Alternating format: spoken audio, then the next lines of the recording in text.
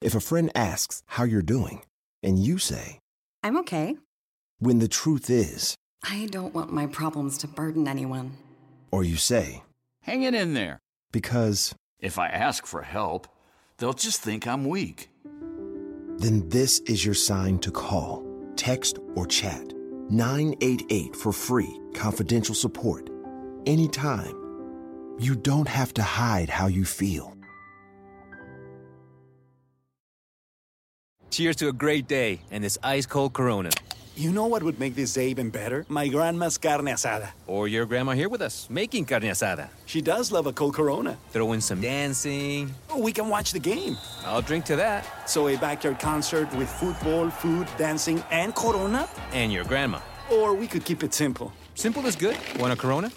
Thanks. Salud to the perfect day. Corona, la vida más fina. Get your Corona at ordercorona.com. Relax responsibly. Corona Extra Beer, imported by Crown Imports, Chicago, Illinois.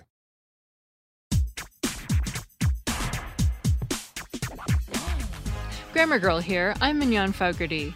This week, I have a meaty middle by Neil Whitman about why the word troops can refer to the number of individuals or the number of groups, and a tidbit from Edwin Battistella about repetitive phrases such as "it is what it is." A lot of people have written to me about phrases like that over the years. But one quick announcement before we get to troops. If you'd like an ad-free version of this podcast and a monthly bonus episode, we're now doing that through Stitcher Premium. Get a free trial at stitcherpremium.com/grammar and use the offer code GRAMMAR. And now, on to the show. Memorial Day is next week, when we in the U.S. honor members of the military who've died in the line of duty. So in today's episode, I'll answer a question some readers have had about the word troops. Alicia writes, I have a question about the use of the word troops to mean individual soldiers. For the longest time, when I heard a phrase like, the president is asking Congress to send 10,000 more troops, I thought the speaker meant that 10,000 troops of soldiers were being sent. Then in my mind, I would try to calculate how many individual soldiers that would actually mean. Eventually, I realized that the word troop is being used to mean individual soldiers, and I wonder why we don't just say soldiers. Alicia isn't alone. Unfortunately, the plural noun troops is ambiguous. One of its meanings is indeed a group of soldiers. The Random House Dictionary defines troop as, quote, an armored cavalry or cavalry unit consisting of 2 or more platoons in a headquarters group, unquote. The American Heritage Dictionary defines it as, quote, a unit of cavalry, armored vehicles, or artillery in a European army, corresponding to a platoon in the U.S. Army, unquote. Under those definitions, 2 troops could be upwards of several dozen people. The grammatical term for this kind of word, by the way, is a collective noun. Other collective nouns include family and group. However, when a news report mentions some number of troops, it's almost certainly talking about that many service members. In other words, troops is being used as a non-collective noun. How did the word troops come to have this ambiguity, and is it okay to use it this way? According to the Oxford English Dictionary, troop entered the language in the mid-1500s, and you can find many early examples of it referring to units of cavalry in phrases like 10 troops of horses and dragoons, meaning 10 groups of heavily armored mounted soldiers. But in the 1700s, examples begin to appear in which troop is no longer a collective noun, in which 1,000 troops means 1,000 men. For example, in Volume 4 of Memoirs of Great Britain and Ireland, published in 1787, the historian Sir John Dalrymple estimates the yearly expenses for 1,000 English troops, and also refers to this group as 1,000 men. There's also a source from 1744 that refers to 16,000 troops and clearly means 16,000 individuals. The usage probably goes back even earlier, but without a lot of historical knowledge, it's hard to say. Although writers have been using troops in a non-collective way to refer to individuals for close to 300 years, until recently it usually happened with large, round numbers in the hundreds or thousands. That may have caused some confusion, but complaints about it seem to have surfaced relatively recently. The earliest I've found is in Barbara Wallraff's book Word Court, published in the year 2000 in a letter from one of her readers. Complaints have increased as news reports coming out of Iraq and Afghanistan tell about small numbers of military personnel being injured or killed by roadside bombs or guerrilla attacks. Sentences such as 5 troops were killed today really draw attention to the ambiguity. So why do people use non-collective troops to refer to small numbers? At least in the modern era, it's useful for talking about members of more than one branch of the armed forces. You can't always replace the word troops with soldiers because under some definitions, soldiers refers only to members of the Army, with Marines used for the Marine Corps, sailors for the Navy, and airmen for the Air Force. In fact, airman brings up another benefit of the noun troops, non-sexist language. Even a cover term like servicemen excludes women who serve in the armed forces. Troops avoids this problem and is shorter than service members or members of the armed forces. Currently, you'll find a continuum of opinions about non-collective troops. The most restrictive position is that you shouldn't use it at all, whether you're mentioning numbers or not. In an essay for NPR in 2007, linguist John McWhorter argued that non-collective troops trivializes individual soldiers, a feeling we've also heard from listeners and readers. In 2008, author Susan Jacoby made the same point in her book, The Age of American Unreason. A slightly less restrictive position is that non-collective troops is okay as long as you don't mention any numbers. The Associated Press takes an even less restrictive position. In AP's style, non-collective troops is okay by itself to indicate a vague number of military personnel, or with large round numbers, but using troops with small specific numbers is out. Laxer still is Brian Garner's position in the 4th edition of Modern English Usage. Non-collective troops can refer to any number of individuals greater than 1. 2 troops, yes. 1 troop, no.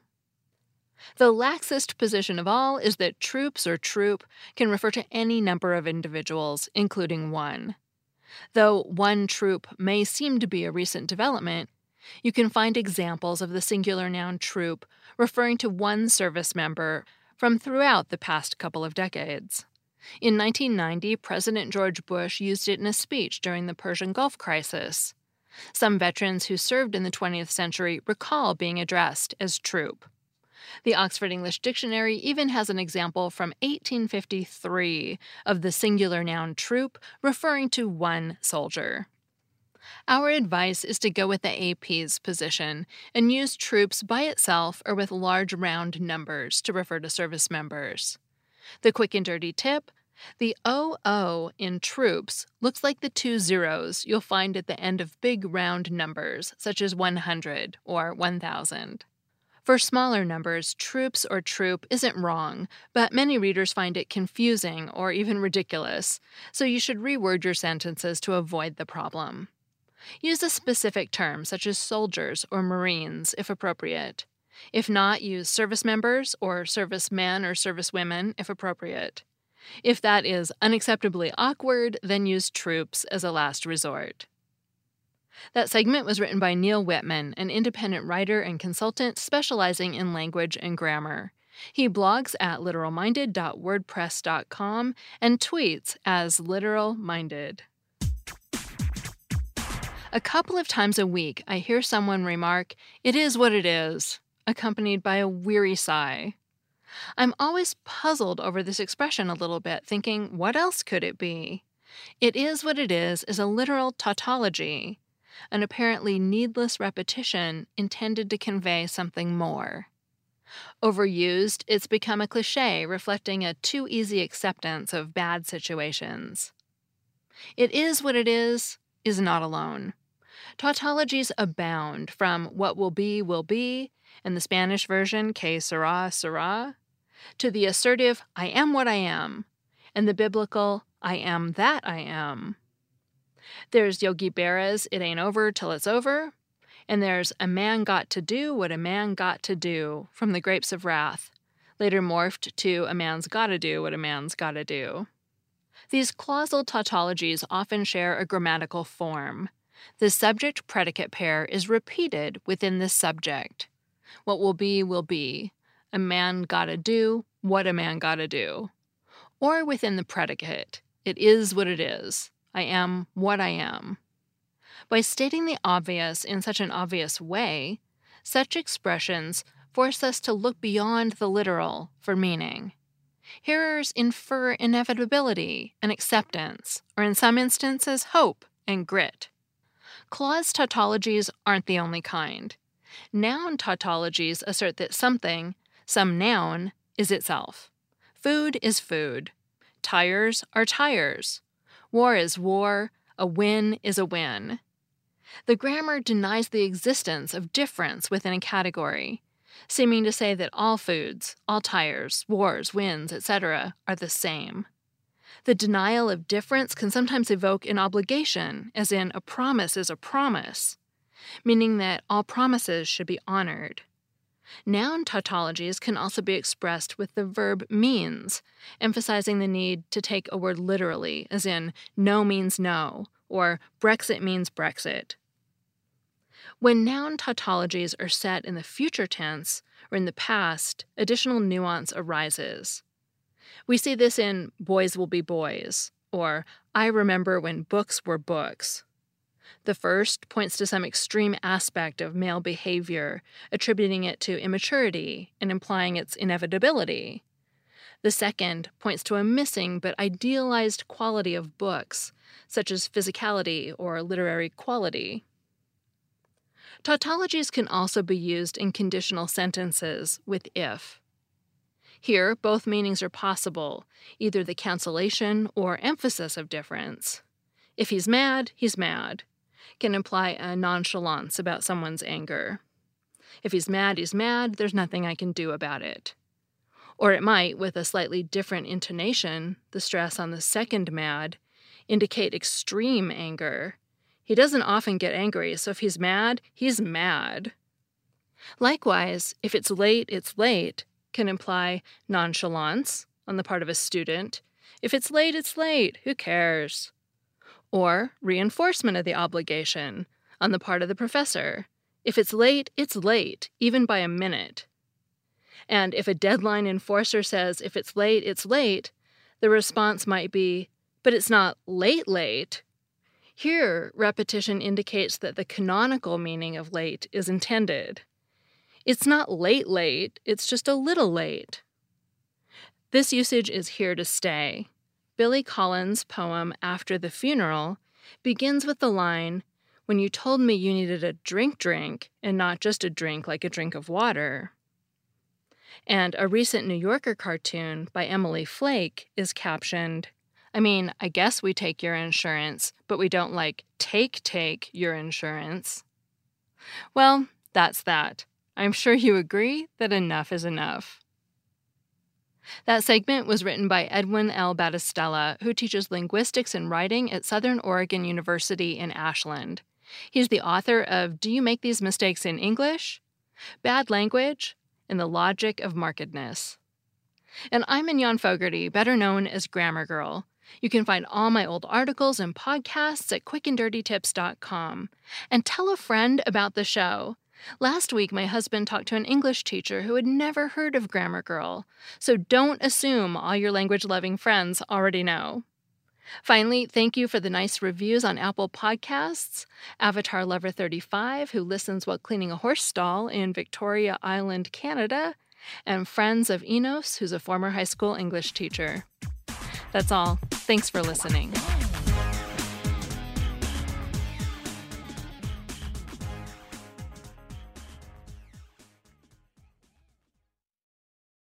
If a friend asks how you're doing, and you say, I'm okay. when the truth is, I don't want my problems to burden anyone. Or you say, Hang it in there. because If I ask for help, they'll just think I'm weak. then this is your sign to call, text, or chat 988 for free, confidential support. Anytime. You don't have to hide how you feel. Hey, it's Mignon. If you want to do more to hone your communication skills, then check out Think Fast, Talk Smart, produced by the Stanford Graduate School of Business and hosted by my friend and Stanford lecturer, Matt Abrahams. You may remember Matt from his interview on the show back in September when he shared his top tips for becoming a better writer and speaker. Think Fast, Talk Smart is his Webby award-winning podcast, which has been downloaded 41 million times and has been the #1 career podcast in more than 95 countries, so you know it's worth your time. Whether you're making a wedding toast or presenting at work, strong speaking skills are critical to success in business and in life, which is why Matt sits down with experts every week to talk about the best tips to unlock your communication potential. Hear from pros like neuroscientist Andrew Huberman on how to manage speaking anxiety, speechwriter and best-selling author Dan Pink on how to take risks in your communication, and psychologist Kelly McGonigal on how to harness nervous energy to fuel powerful presentations. So what are you waiting for? Listen to Think Fast, Talk Smart every Tuesday, wherever you get your podcasts or on YouTube. And tell Matt I said hi.